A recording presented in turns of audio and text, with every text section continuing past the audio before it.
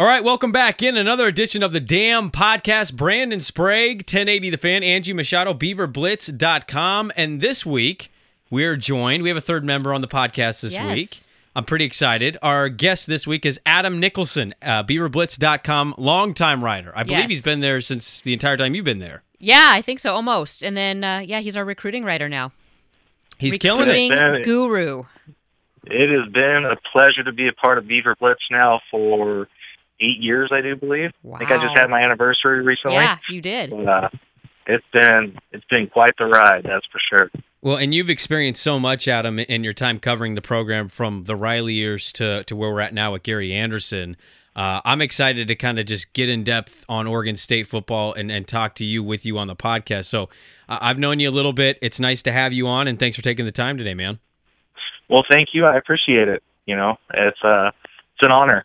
Long-time listener on here, too, so I enjoy everything you guys do. Long-time listener, first-time caller. That's what we like to say in radio. radio. And I'll take the answer off the air. Yeah, I'll take your answer off the air.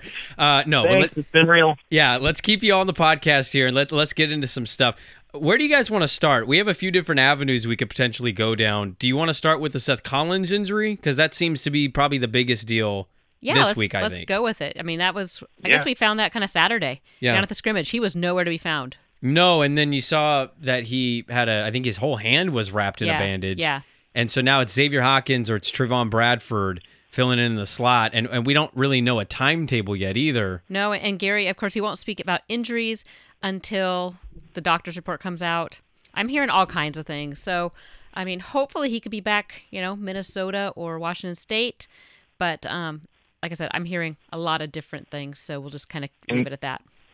Your heart just kind of has to go out to Seth. I mean, for everything that he's overcome over the last year, to work his way back and be, in the starting role now, to only have another setback with his hand injury. It's really it's tough. A tough pill to swallow, and you just got to hope that he doesn't take it too heavily. He rebounds and works his way back into where he was. Yeah, I mean, you think about what he went through, like you mentioned last year, where some people wondered if he'd play football again. Yeah, I mean, deathbed. It was that serious, and now to suffer this injury, whether that's a finger, a hand, a sprain, a break, we don't know right now, and we may never end up finding out. Does it concern you at all, him not being on the field, like having Xavier Hawkins or Bradford in their form? Does that concern you guys at all? Adam, go for it. I think it's a big hit to the size out wide that you see. With Seth working his way in through the slot, you're definitely taking away size by having Trevon, Bradford, and Xavier come in, because I think Xavier's 5'8", 5'9". Mm-hmm. Trevon is 5'10", 5'11". You take away that size at Seth at 6'2"-ish, and his athleticism. I mean, he's arguably the freakiest athlete on the team. So it's a big blow. It's just a matter of whether they can, how they utilize the different skill sets that Xavier and Trevon will bring to the team in that role. From watching practice, I'm going to just throw this out there because, yes, his athleticism is huge, but I'm sorry. It's the Noah Togiai, Ryan Nall, Thomas Tyner show. Really? I mean, Togiai is the guy. And that's really the check down guy, too, for Luton. So if the other guys aren't open, that's where he's going.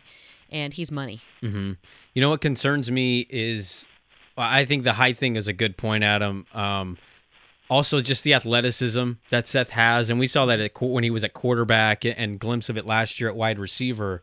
I think you miss that. I think if you're going 2-3 weeks, you can be fine. Mm-hmm. I worry long-term, though. If it's a more serious injury than we're led to believe, and he's out for even half the season, I just worry what that's going to mean for them long-term in the passing game. Because, again, you are relying on a true freshman in Hodgins. We still don't know what kind of Jordan Villeman we're going to get. Are we going to get the one from 2 years ago that showed this glimpse and had maybe kind of this NFL-type potential and was really good with the deep ball? Or do you get last year's that, I don't know, goes through like a mental lapse and struggles a little bit? I think personally from the mental side of what sports can cause you. If you have two question marks like that, you need a reliable third option. They had that in Seth Collins, And now you don't have that. It's just about the timetable of it. I think if he's out longer than 2 or 3 weeks, yeah, I'm legit concerned just as a guy hoping to see this team get back to a bowl game. Yeah, I think we should know what early next week with the doctor report, and that's all Anderson will give us. Will he give us the timetable, or will he? I always forget his injury protocol. No, I mean, he won't talk about injuries, period. Doesn't want to be asked about them unless they're season enders. But I believe the doctor report does kind of lay out, day to day or like broken hand, 4 to 6 week type stuff. Got Exactly. you. Okay. Yeah. That's a pretty big deal. But overall, it kind of sounds like we're all in agreement that it doesn't have to be the end of the world yet. And knock on wood, I know being down at the scrimmage on Saturday, I think the overriding, there's nicks and dings, and you expect that, especially in fall camp. But this team, knock on wood, has stayed relatively healthy, through the stretch. Yeah. What did you think of? Oh, go ahead, Adam. I was just going to say that's such a difference from what we saw kind of last year, where it seemed nobody on the team could really catch a break once the season really started rolling. It seemed like, every week there was a player going down with a season-ending injury. And that's oftentimes the difference between having a successful season in the win-loss column and not having, a successful season. Mm-hmm. So you just hope that those injuries don't start to pile up again. What did you think of your recruiting writer for Blitz? What did you think of Bradford coming out of high school versus where he's at right now? I like Trevon. Really enjoyed, watching his film, getting to see him, especially getting to know him over the course of the year. I do our annual or weekly Following the Future feature, so I'm in touch with all the commits throughout their senior season, leading up until signing day, really tracking how they're performing and everything. And the kid was, one of those athletes that comes along not every year out of the Oregon ranks. And he put up numbers, he's slippery. Had that extra gear. I think, we didn't get to really see that last year. We got to see kind of glimpses of him as a true freshman, so it'll be interesting to see how he has progressed over the last year. And then one name that I know a lot of listeners probably aren't as super familiar with, but I was down in practice on Tuesday, and one of the guys, a true freshman running with the offense, not the scout team, is Tino Allen. So, he played I don't know that name at all. Yeah, so admittedly. He is a guy. Tino Allen. He's fast. He's he's caught on because he came in a little late this summer. Mm-hmm. And speed, tons of speed. He's slippery, but watch for him. I had a report today in the lodge, kind of going over names that you might not know, but you might want to kind of brush up on, and he's definitely one to watch. Not a starter necessarily, but I do think, he will be on the travel squad, and I look for him potentially to get some play as well. Well, and Adam, you sound like you kind of perked up there when she said Tino Allen. What were you going to say about him? You watch his high school film, and his speed jumps off the page. You see him hit the extra gear, and he is gone. And what's amazing about it, you watch him, and you're like, oh, he's kind of thick. And then you look at his height, weight, and he's 6 foot, 200 pounds already. And he just needs to continue to learn the intricacies of playing the wide receiver position, but you get the ball in his hands, and he is just dynamic.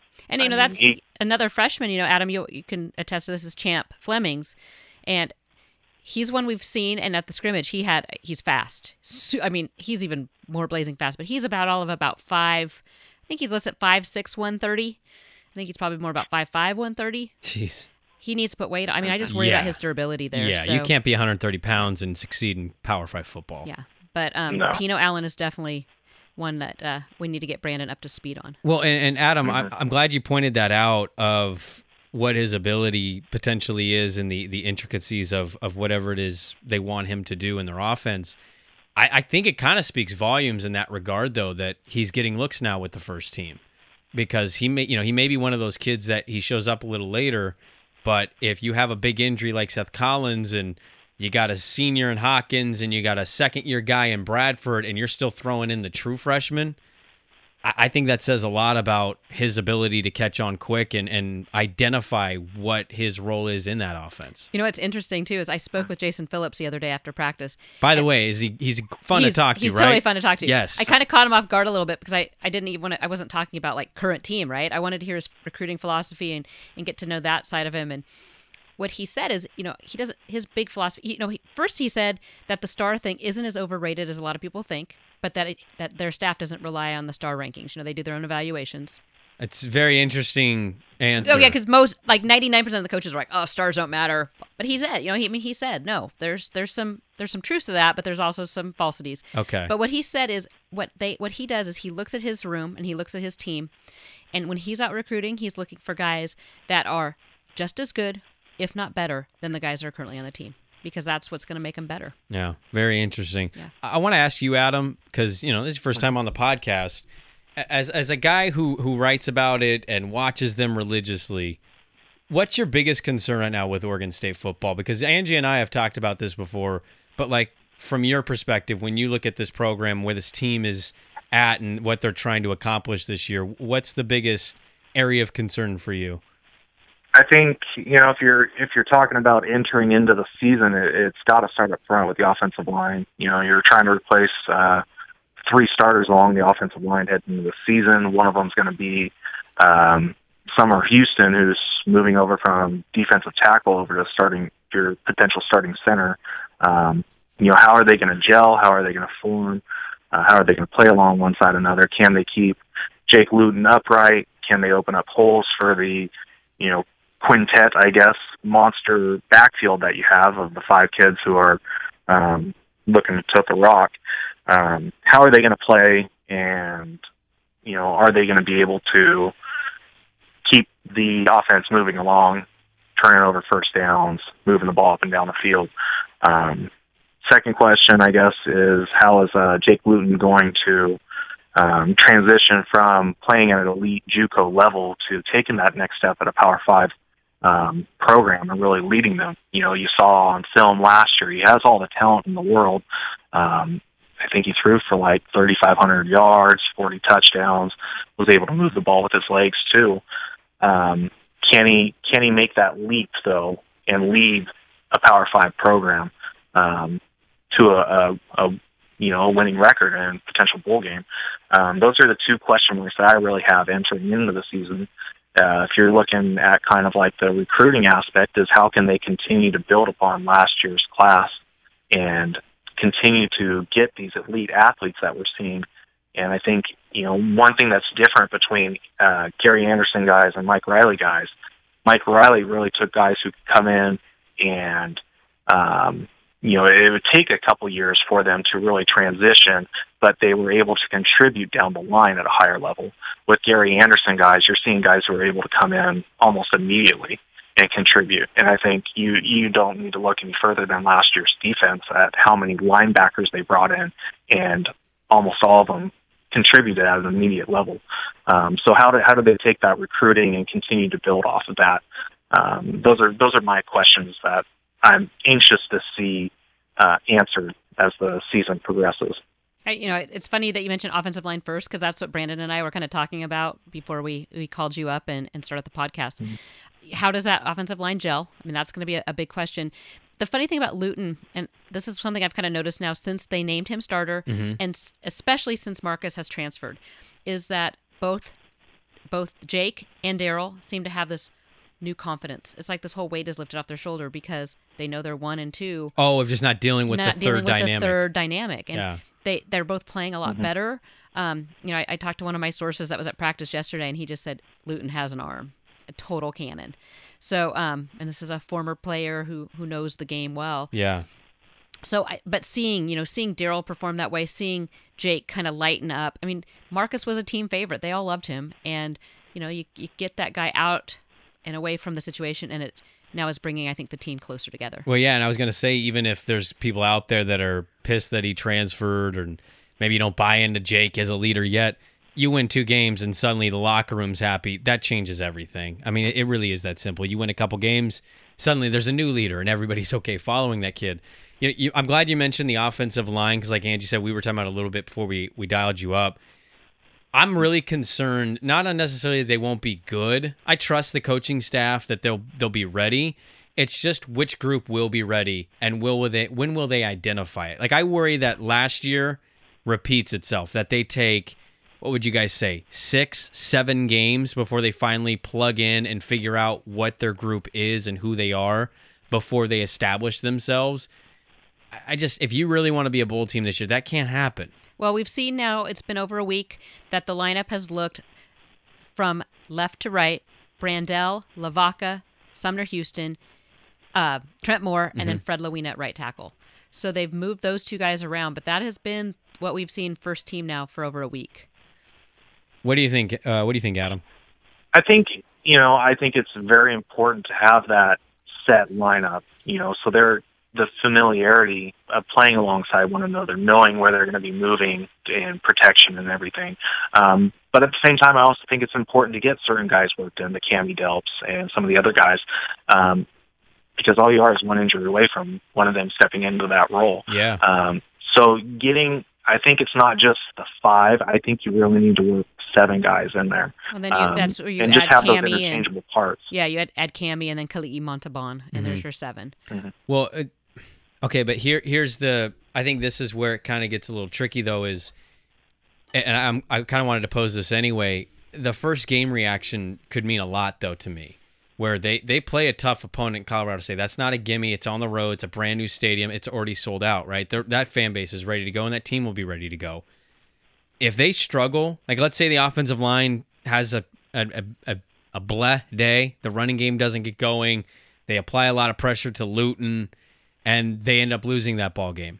How much overreaction is there? Instead of saying, all right, first game, we're replacing 3 starters, we can keep these guys going, show them what they did wrong. Instead of doing that, do they overreact and go, well, let's plug Cammy and let's take so-and-so off? Whoever that ends up being and however they end up choosing their rotations, I just don't want to see too much second guessing. I want to allow a group, whoever it is, to go out there and give them a decent amount of time to say, all right, we can establish some kind of chemistry or continuity on this line.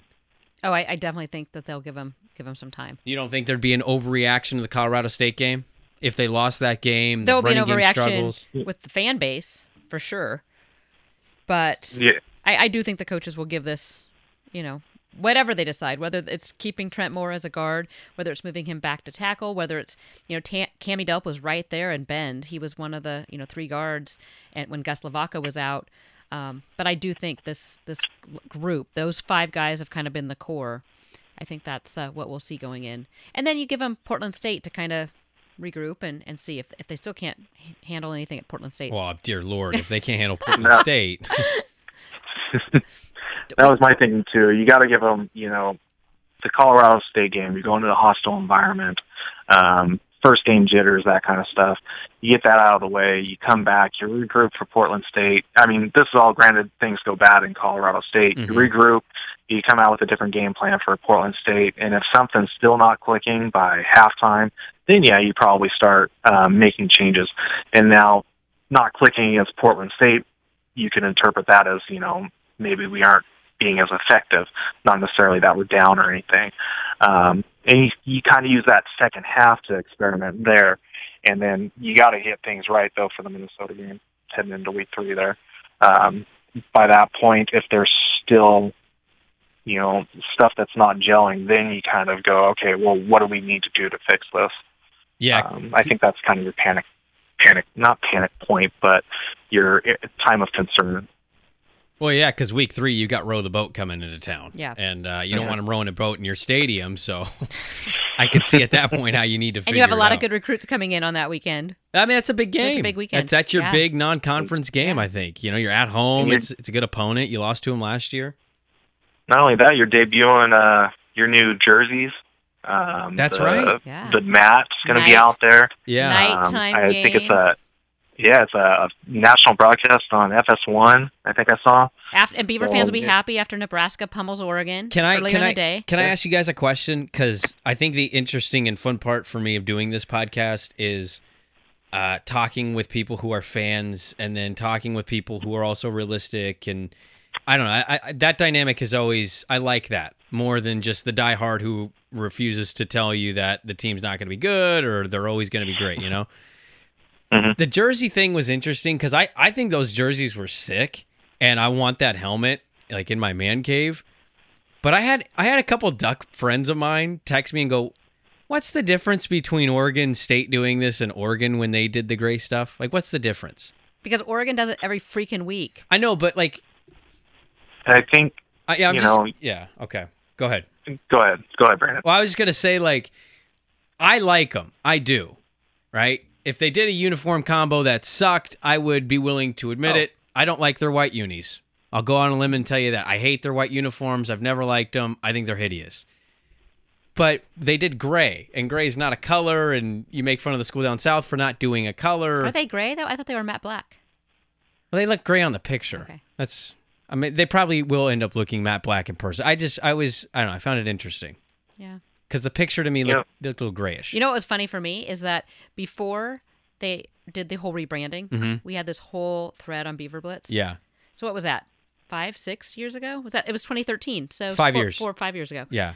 And so we have very creative people who got together, Beaver Blitz members, and created kind of like before they showed them, right? Like what they could look like. Yeah.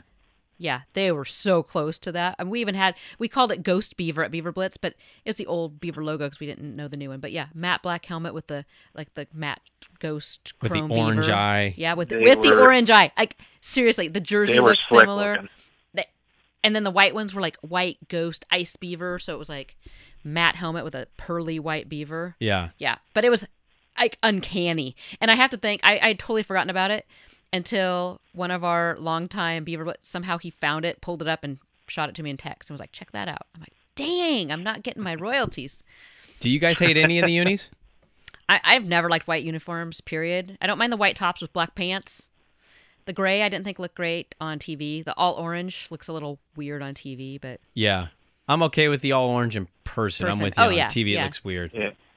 I think you got to mix and match myself. I'm just not a fan of a solid, orange, solid white. Mix it up. I think. I don't know. My favorite utilize all of your school colors there. Yes. I'm so old school though. So like the 2000 Dennis Erickson unis were like my favorite. Those Beaver uniforms. Yeah. Well, but I'm old and Was that because the of bra the success? unis were No, I mean I thought they were clean. They had the outline, the number, and I don't know. I thought they were sharp. But... Yeah, why don't we bring back the bra uniforms? I'd be okay with that. Yes. Hey, it led to a Civil War win, didn't it? It did. You're right. Yes, it did. Okay, I want to ask you guys, and I'll start with you, Adam. Just something else I was thinking about with the Colorado State, the overreaction from the coaching staff perspective.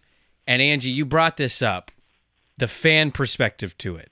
So a lot of us have this idea that they can take a jump, win 2 more games, and get to a bowl game this year. If they make it at 5-7, look, I'll root for them. I'm not going to sit here and brag about that. That's an academic BS reason to get teams in.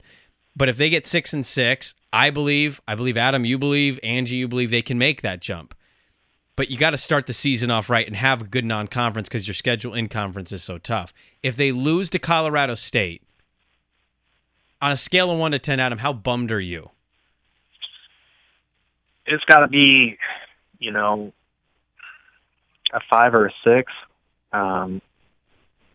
It's not going to be world beating if they do lose, but it's definitely going to be a little bit of a bummer. You're playing down. It might be a tougher, non-BCS school that you're playing against, but it's still down.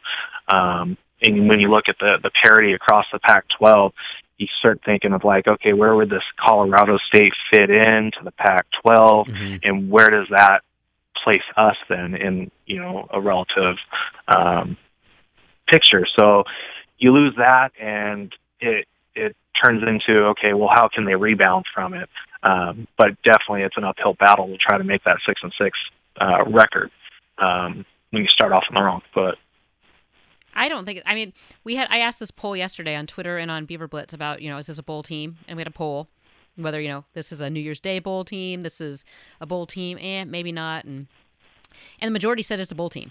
Okay, so but we had several people comment. That seems to be the expectation. Yeah, that's the expectation, and that's the players. You ask the players, and that's what they're going for. Guarantee. too. Gary Anderson saying the same thing to coaches. But we had a poster on Beaver Blitz that said if they lose to they have to win all 3 non-conference games, or the season's over. I disagree with that. I disagree with that completely. 2-1, I think you have to be 2-1. Yeah, I think you need to be 2-1, but I don't think if you lose to Colorado State, your season, pack it up, because yes, the Pac-12 schedule is hard, especially the front end. Yes. That front end there's that 5-game stretch there with Stanford and USC and Washington. And Washington I think Washington State State should be good. But then you look at the back end, you have Cal, Arizona State, and Oregon, all 4 winnable games. So throw in 2 wins non-conference, there's your 6. And then if you're able to, pull off either Colorado State or one of the 5, then, it's a better season than anyone expected. See, because I know this is it's the big third year for Gary Anderson, but I was trying to think of past years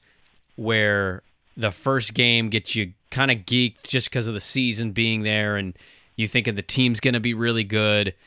The last game I can think of in my mind, and maybe you guys come up with one that's more recent, I kept thinking of the TCU example. And I know TCU is a Big 12 team. They're in a much better conference, and they're a better program. I get that. But in terms of excitement for football season being here, and then Oregon State taking a jump and having a good challenge to start their season out, that was the last game I can remember feeling the same way that I do against Colorado State. Just from the sheer fact of, I think they can win 6 games.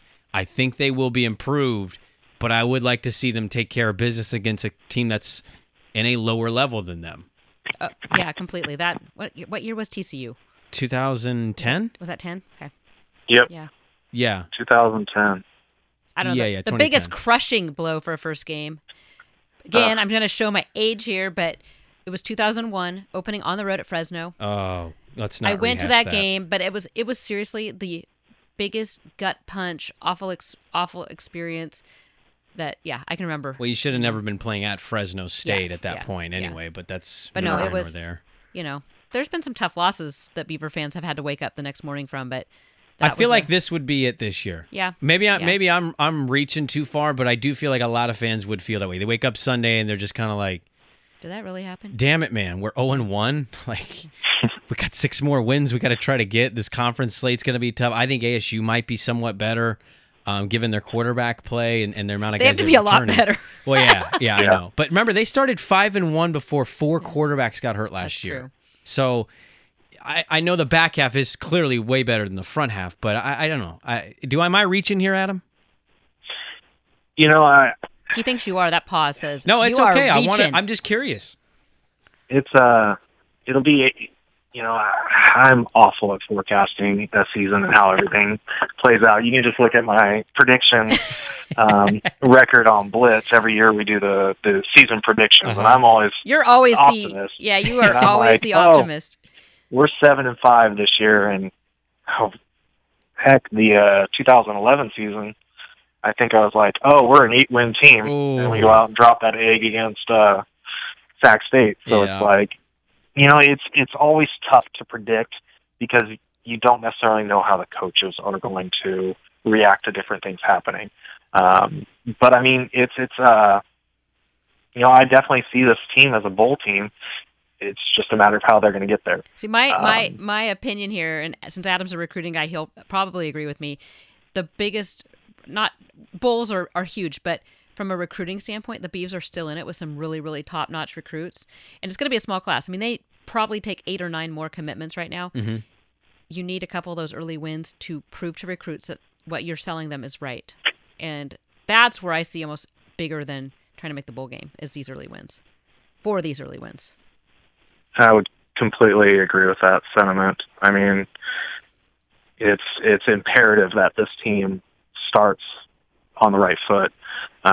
You do that, and you are in serious contention for some serious program-changing type level athletes. And you get those guys in, and that's the difference between maintaining a bowl-level program and really making that jump up to, competing for the Rose Bowls, which is, what everybody in Beaver Nation wants us to get back there, and we feel like we have the right staff in place. It's just a matter of getting the right athletes into this program now. And you get some of these guys that they're after right now, and it's seriously taking that next step towards that dream that we all have, it's kind of totally, we're roundabout here, but look at the true freshmen that could play this year. I mean, David Morris out of Sherwood, local guy. Clune says he's going to play. Yeah, he's going to play. In the rotation. And he actually could be a starter come game 1. So he was taking reps with the first team on Tuesday. So he's right there in the mix. Kessie Ahoy, a middle linebacker, true freshman, right in the mix. Calvin Tyler, I mean, they don't need another running back, but he's so good they have to. Special teams. He's been doing the punt returns, and he's slippery, he's fast, and these guys, that is another big point then when you're selling this program. But I mean, I'll say it, Talanoa Hufanga is like the number one athlete in the country, 5-star player, The Crescent right Valley in kid. Crescent Valley. Yeah. And Oregon State He's needs got to win a couple. programs coast to coast lined up after him.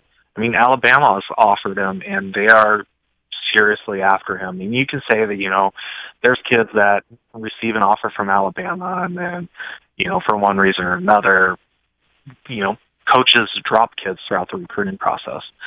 Talanoa is a kid that Alabama wants. And if you can go in and beat Alabama head-to-head for a kid, that's something to hang your hat on.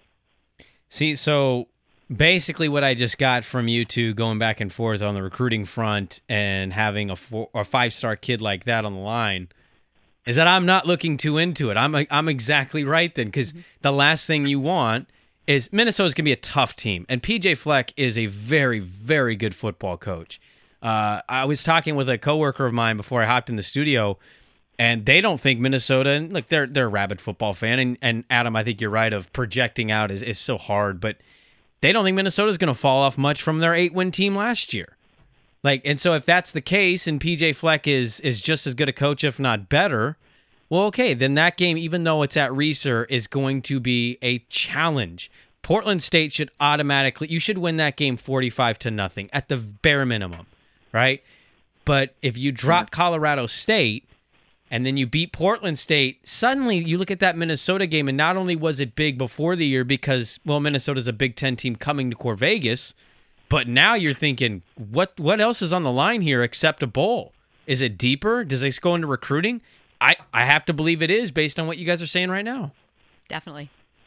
I don't think I'm overreacting at all. You're not. I guess you're not now. Not, every game's important, Yeah, but Adam went from hesitating he did. to wait a minute. Yeah, you're right. If they start 1-2, the recruiting day that happens at Minnesota, they lose that game.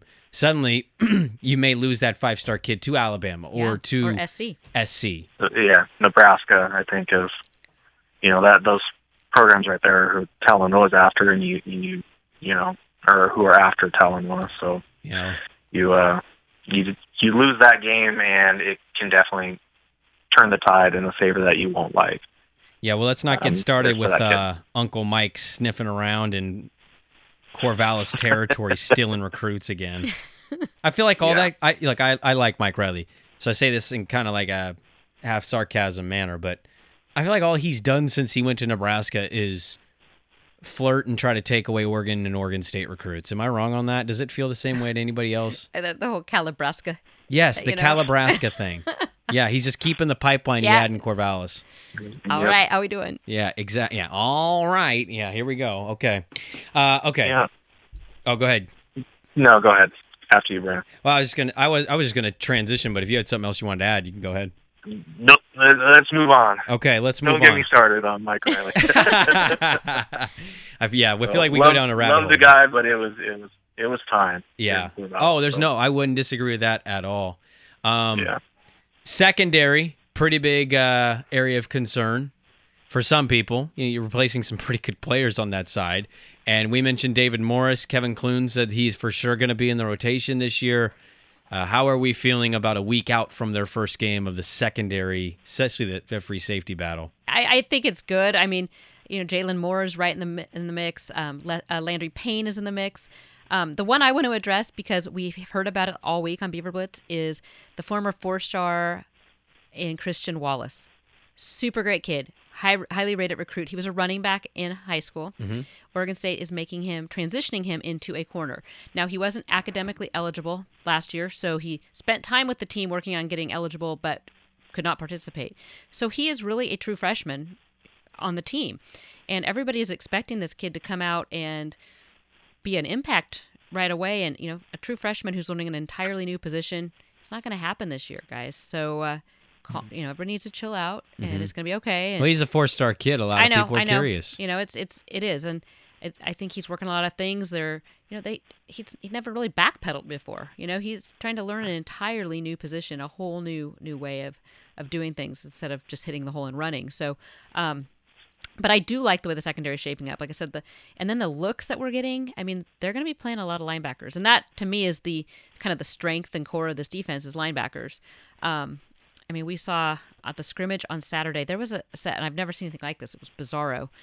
Gina and I were laughing about it Tuesday. 2 down linemen, 6 linebackers, and 3 DBs. That's a very odd formation. Very odd front. Very, very odd. But Clune, I like him. He's got this whole defense dialed in, and I think he's kind of, a guru when it comes to what he wants to do and what he wants to see. But he's a big surfing guy, by the way. He is. I didn't know that. Did you know that? I did not know that. Yeah, he's really into surfing. Oh my gosh, I'll have to talk. I asked him once we had him on my radio show, and I said, "Hey, what's your favorite booze drink, Coach?" And he's like, "I don't really." He was really nice. He's like, "I don't really drink." And I got an email from Steve Fink, and it basically was like, "Yeah, could you not ask him about alcoholic drinks on the radio anymore? He's more into surfing and stuff. Ask him about that next time." I said, "You got it, Steve." That was pretty stupid. Well, I'll have to ask him. I mean, hopefully he's smart, and his favorite surfer is Kelly Slater. I feel like there's no other surfer to root for because the really only isn't. name I know is Kelly Slater. That's the one you have to root for.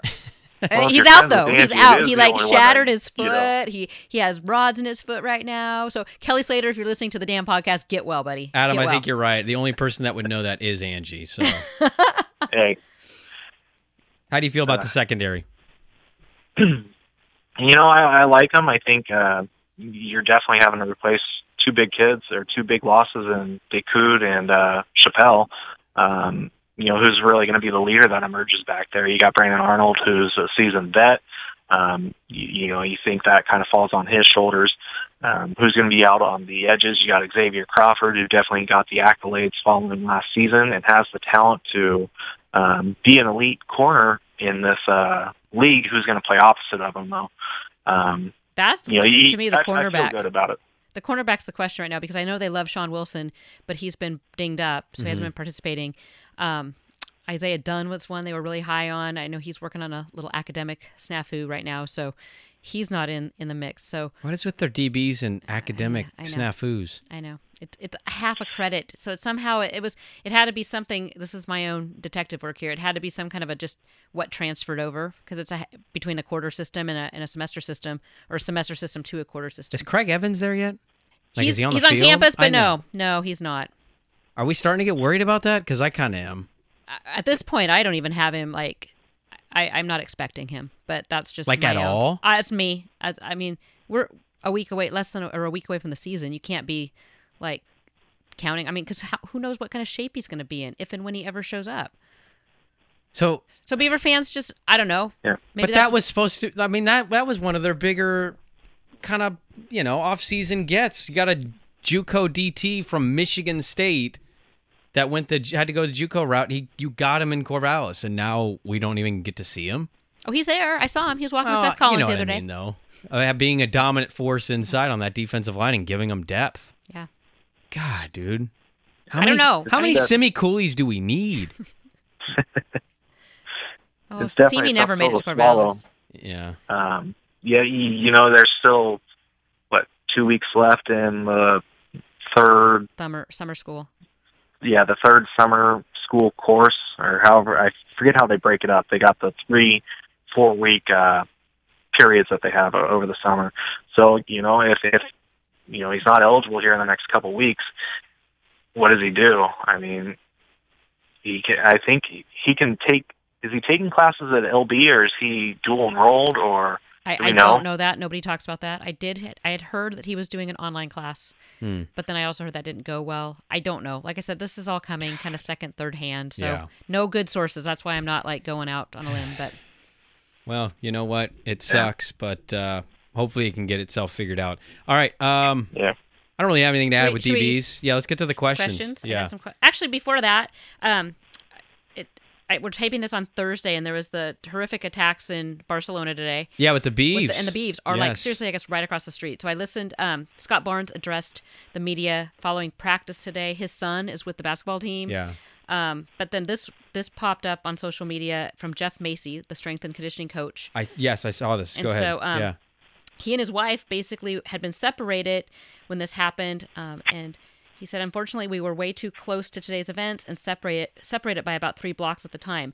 She was kept safe by a local store owner. Due to the lockdown situation around our hotel, we are not going to be able to reunite it tonight. She is being taken care of by the store's owner's family tonight. We'll find a way to get back together in the morning. Jeez. I can't even imagine. No, I made this stupid mistake. Somebody said I saw one of these videos on Twitter, and it was a video you watch and you're, oh God. It kind of makes you just sick because, they show things you shouldn't be seeing. But no, I guess they were right there. Yeah, I guess it was like right on their street. Yeah, across the street from the hotel. Yeah. Yeah. Yeah, our thoughts and prayers are with them. Heartbreaks for everybody over there. Definitely thoughts and prayers to everyone. Glad, everybody associated with Oregon State safe.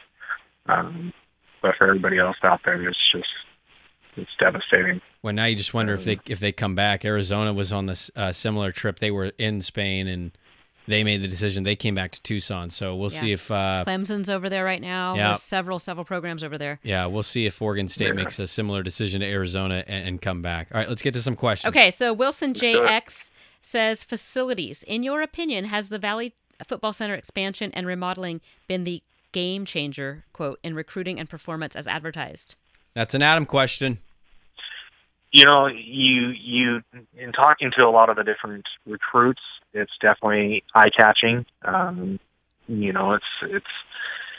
It's something to sell, but the Beavers got to finish research. That's got to be the next thing they get done. You get that done, it's completely state-of-the-art, everything surrounding that football program. But the Valley Football Center, I've heard positive reviews from everybody. I was talking with a couple of recruits over the weekend, and that I've been to Corvallis before, and they loved it. But I don't think it's necessarily a game changer. It's a game changer compared to what Oregon State had. It's nothing that's like shock and awe, wow factor. Hard to do that anymore in college football. Yeah, I mean, because it's always changing. But it put Oregon State on an even playing field. Yeah, I mean, it looks beautiful. Have you guys been? Did you tour it, Angie? No, I haven't toured it yet. That was a follow-up question, just that he hasn't seen anything but videos of the locker room. Yeah, that's all I've seen. What I like, and I guess this is selfish. I mean, it's bright. And I think they could have done some more with like the bowl game trophies, maybe. But the media has a room now. We are like right there. It's glass on one side, so you can see players coming in and out. But it's just super convenient, to be able to run in there, drop your stuff off, do your work, have press conferences right there. So super convenient for media, and it's nice. It's sharp. I think. Go ahead, Matt. Just adding on, I think it's always tough to gauge Oregon State's facilities because you have Oregon just down the road. So we're constantly comparing our Valley Football Center to their Taj Mahal they have down there. Yeah, but even Oregon now is becoming a little passé now with Texas's big unveiling and. I heard an interesting thought too that. Yeah, I know right now they're doing really well in recruiting. I heard like an interesting thought that it may be too overwhelming for some recruits because they don't just have one Taj Mahal, they have like 4.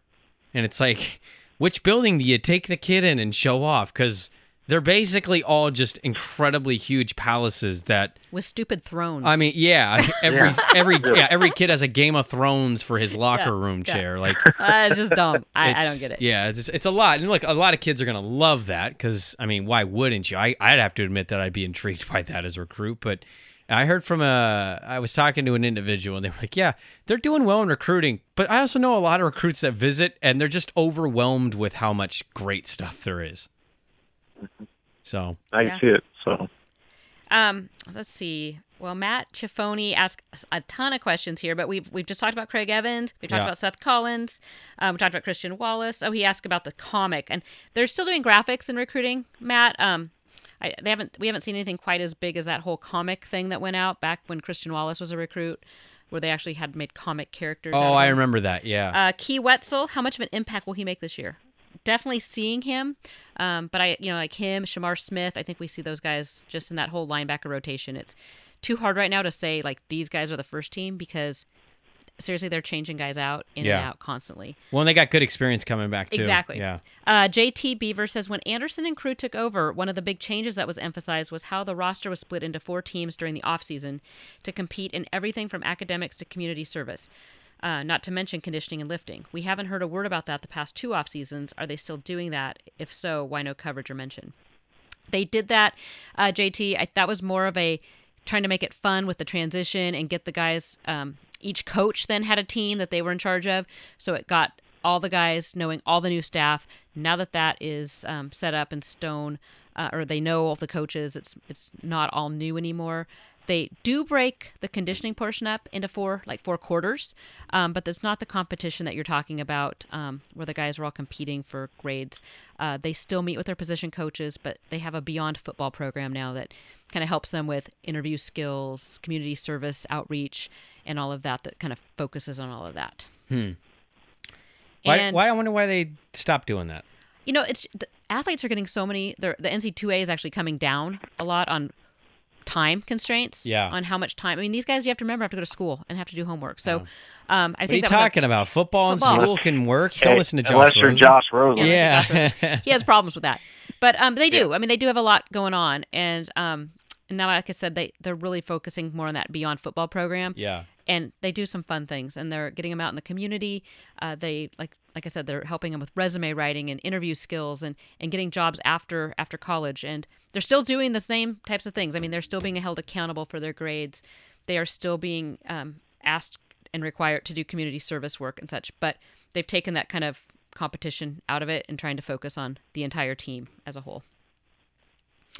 And then Coach Morrow, OSU, asks, what do you think OSU needs to do to make a better game day experience in order to get more people in the stands? Just win, baby. Yeah, I mean... Exclamation point. Yeah, is anybody think it's anything else? Because I don't. It's really as simple as... is winning. Win football games. I mean, think about 2009. I mean, the people come. Yeah, it doesn't matter if you're doing dot races or ring races on the field or whatever, or giving away whatever. It's the product on the field and winning. Well, even think about the brief time that they had in 2012. Yeah. When they were number 6 in the country and the Beaver Juice thing was popular. That's right. And there's just an aura around Reeser when the team is playing, and it doesn't have to be number 6 in the country, but when they have a season where they're good and they push people around and it's like, damn, we're Oregon State.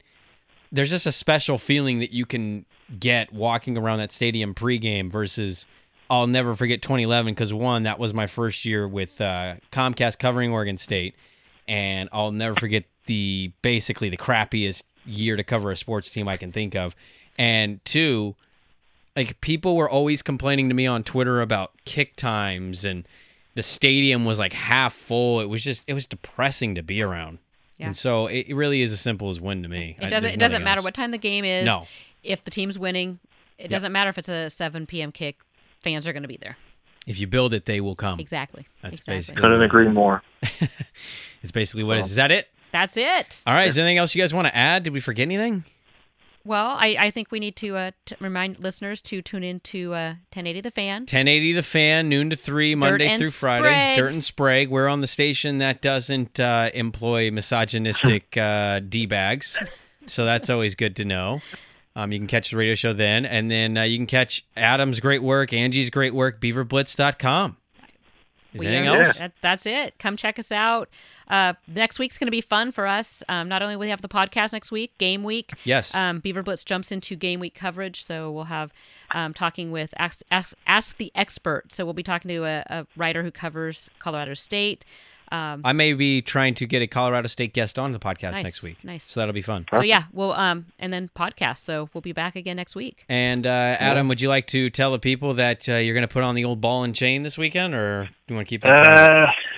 Yeah, I guess we can let the cat out of the bag. Getting married this weekend, and in fact, I hear everybody downstairs as people are starting to gather over here. Right. Yeah. Yep, we are excited about it. I'm blessed to be able to do this Saturday. I was going to say we can welcome Robin to the Beaver Blitz family, but Robin's already part of us. Well, of course. Yeah, she's been a part of it for a while, so I'm just very excited, very thankful, and I'm going to get all emotional if I keep talking about it, so I'm going to change the subject. It's a good lead up to your vows, get you practice. I was able to buy a new dress for the wedding, but you're gonna die because it's kind of a color I don't wear very often. Uh-oh. That's a nice little tease. Well, It's green. yeah. Oh no! Kind of a tealy green. It was supposed to Yeah. be teal. It looks a little more green. But, Any you know, green is You'll- duck green at this point. It doesn't matter. Yeah. Well, hey, Yeah, exactly. my only advice as a married man: don't do it. No, but seriously, Don't do it. tell her that. Do it, but don't do it. No, do it, but don't do it. You'll be fine. Just don't Well, go thank in you. with one foot. So you got to jump in with both feet. Yeah, it'll be great, man. It'll be great. Definitely. Congratulations. Thank you for coming on the Thank podcast. you. Yeah, thanks for joining us, Adam. Of course. Thank you for having me. I look forward to being a guest here once the season gets going a little bit. Absolutely, man. We'll catch up with you again. And again, beaverblitz.com. Catch all of Adam's great work. He is the recruiting writer for the Blitz. And also check out their coverage leading into game week. We'll be back next week, hopefully with a Colorado State guest, do a little game preview, maybe even a little season preview with predictions with wins. Ooh, okay. Got it. Okay, By I'll the way, be prepared. Adam, what's your win-loss? What's your prediction? I got 7-5. 7-5. Okay. Solid. Optimistic Adam. He That's is. what I'm going to call you from now on. Yep. There we I haven't go. looked yet. I haven't looked at it yet, so Yeah, we'll give that to you guys next week. Thank you for tuning in, and we'll be back with another edition of The Damn Podcast.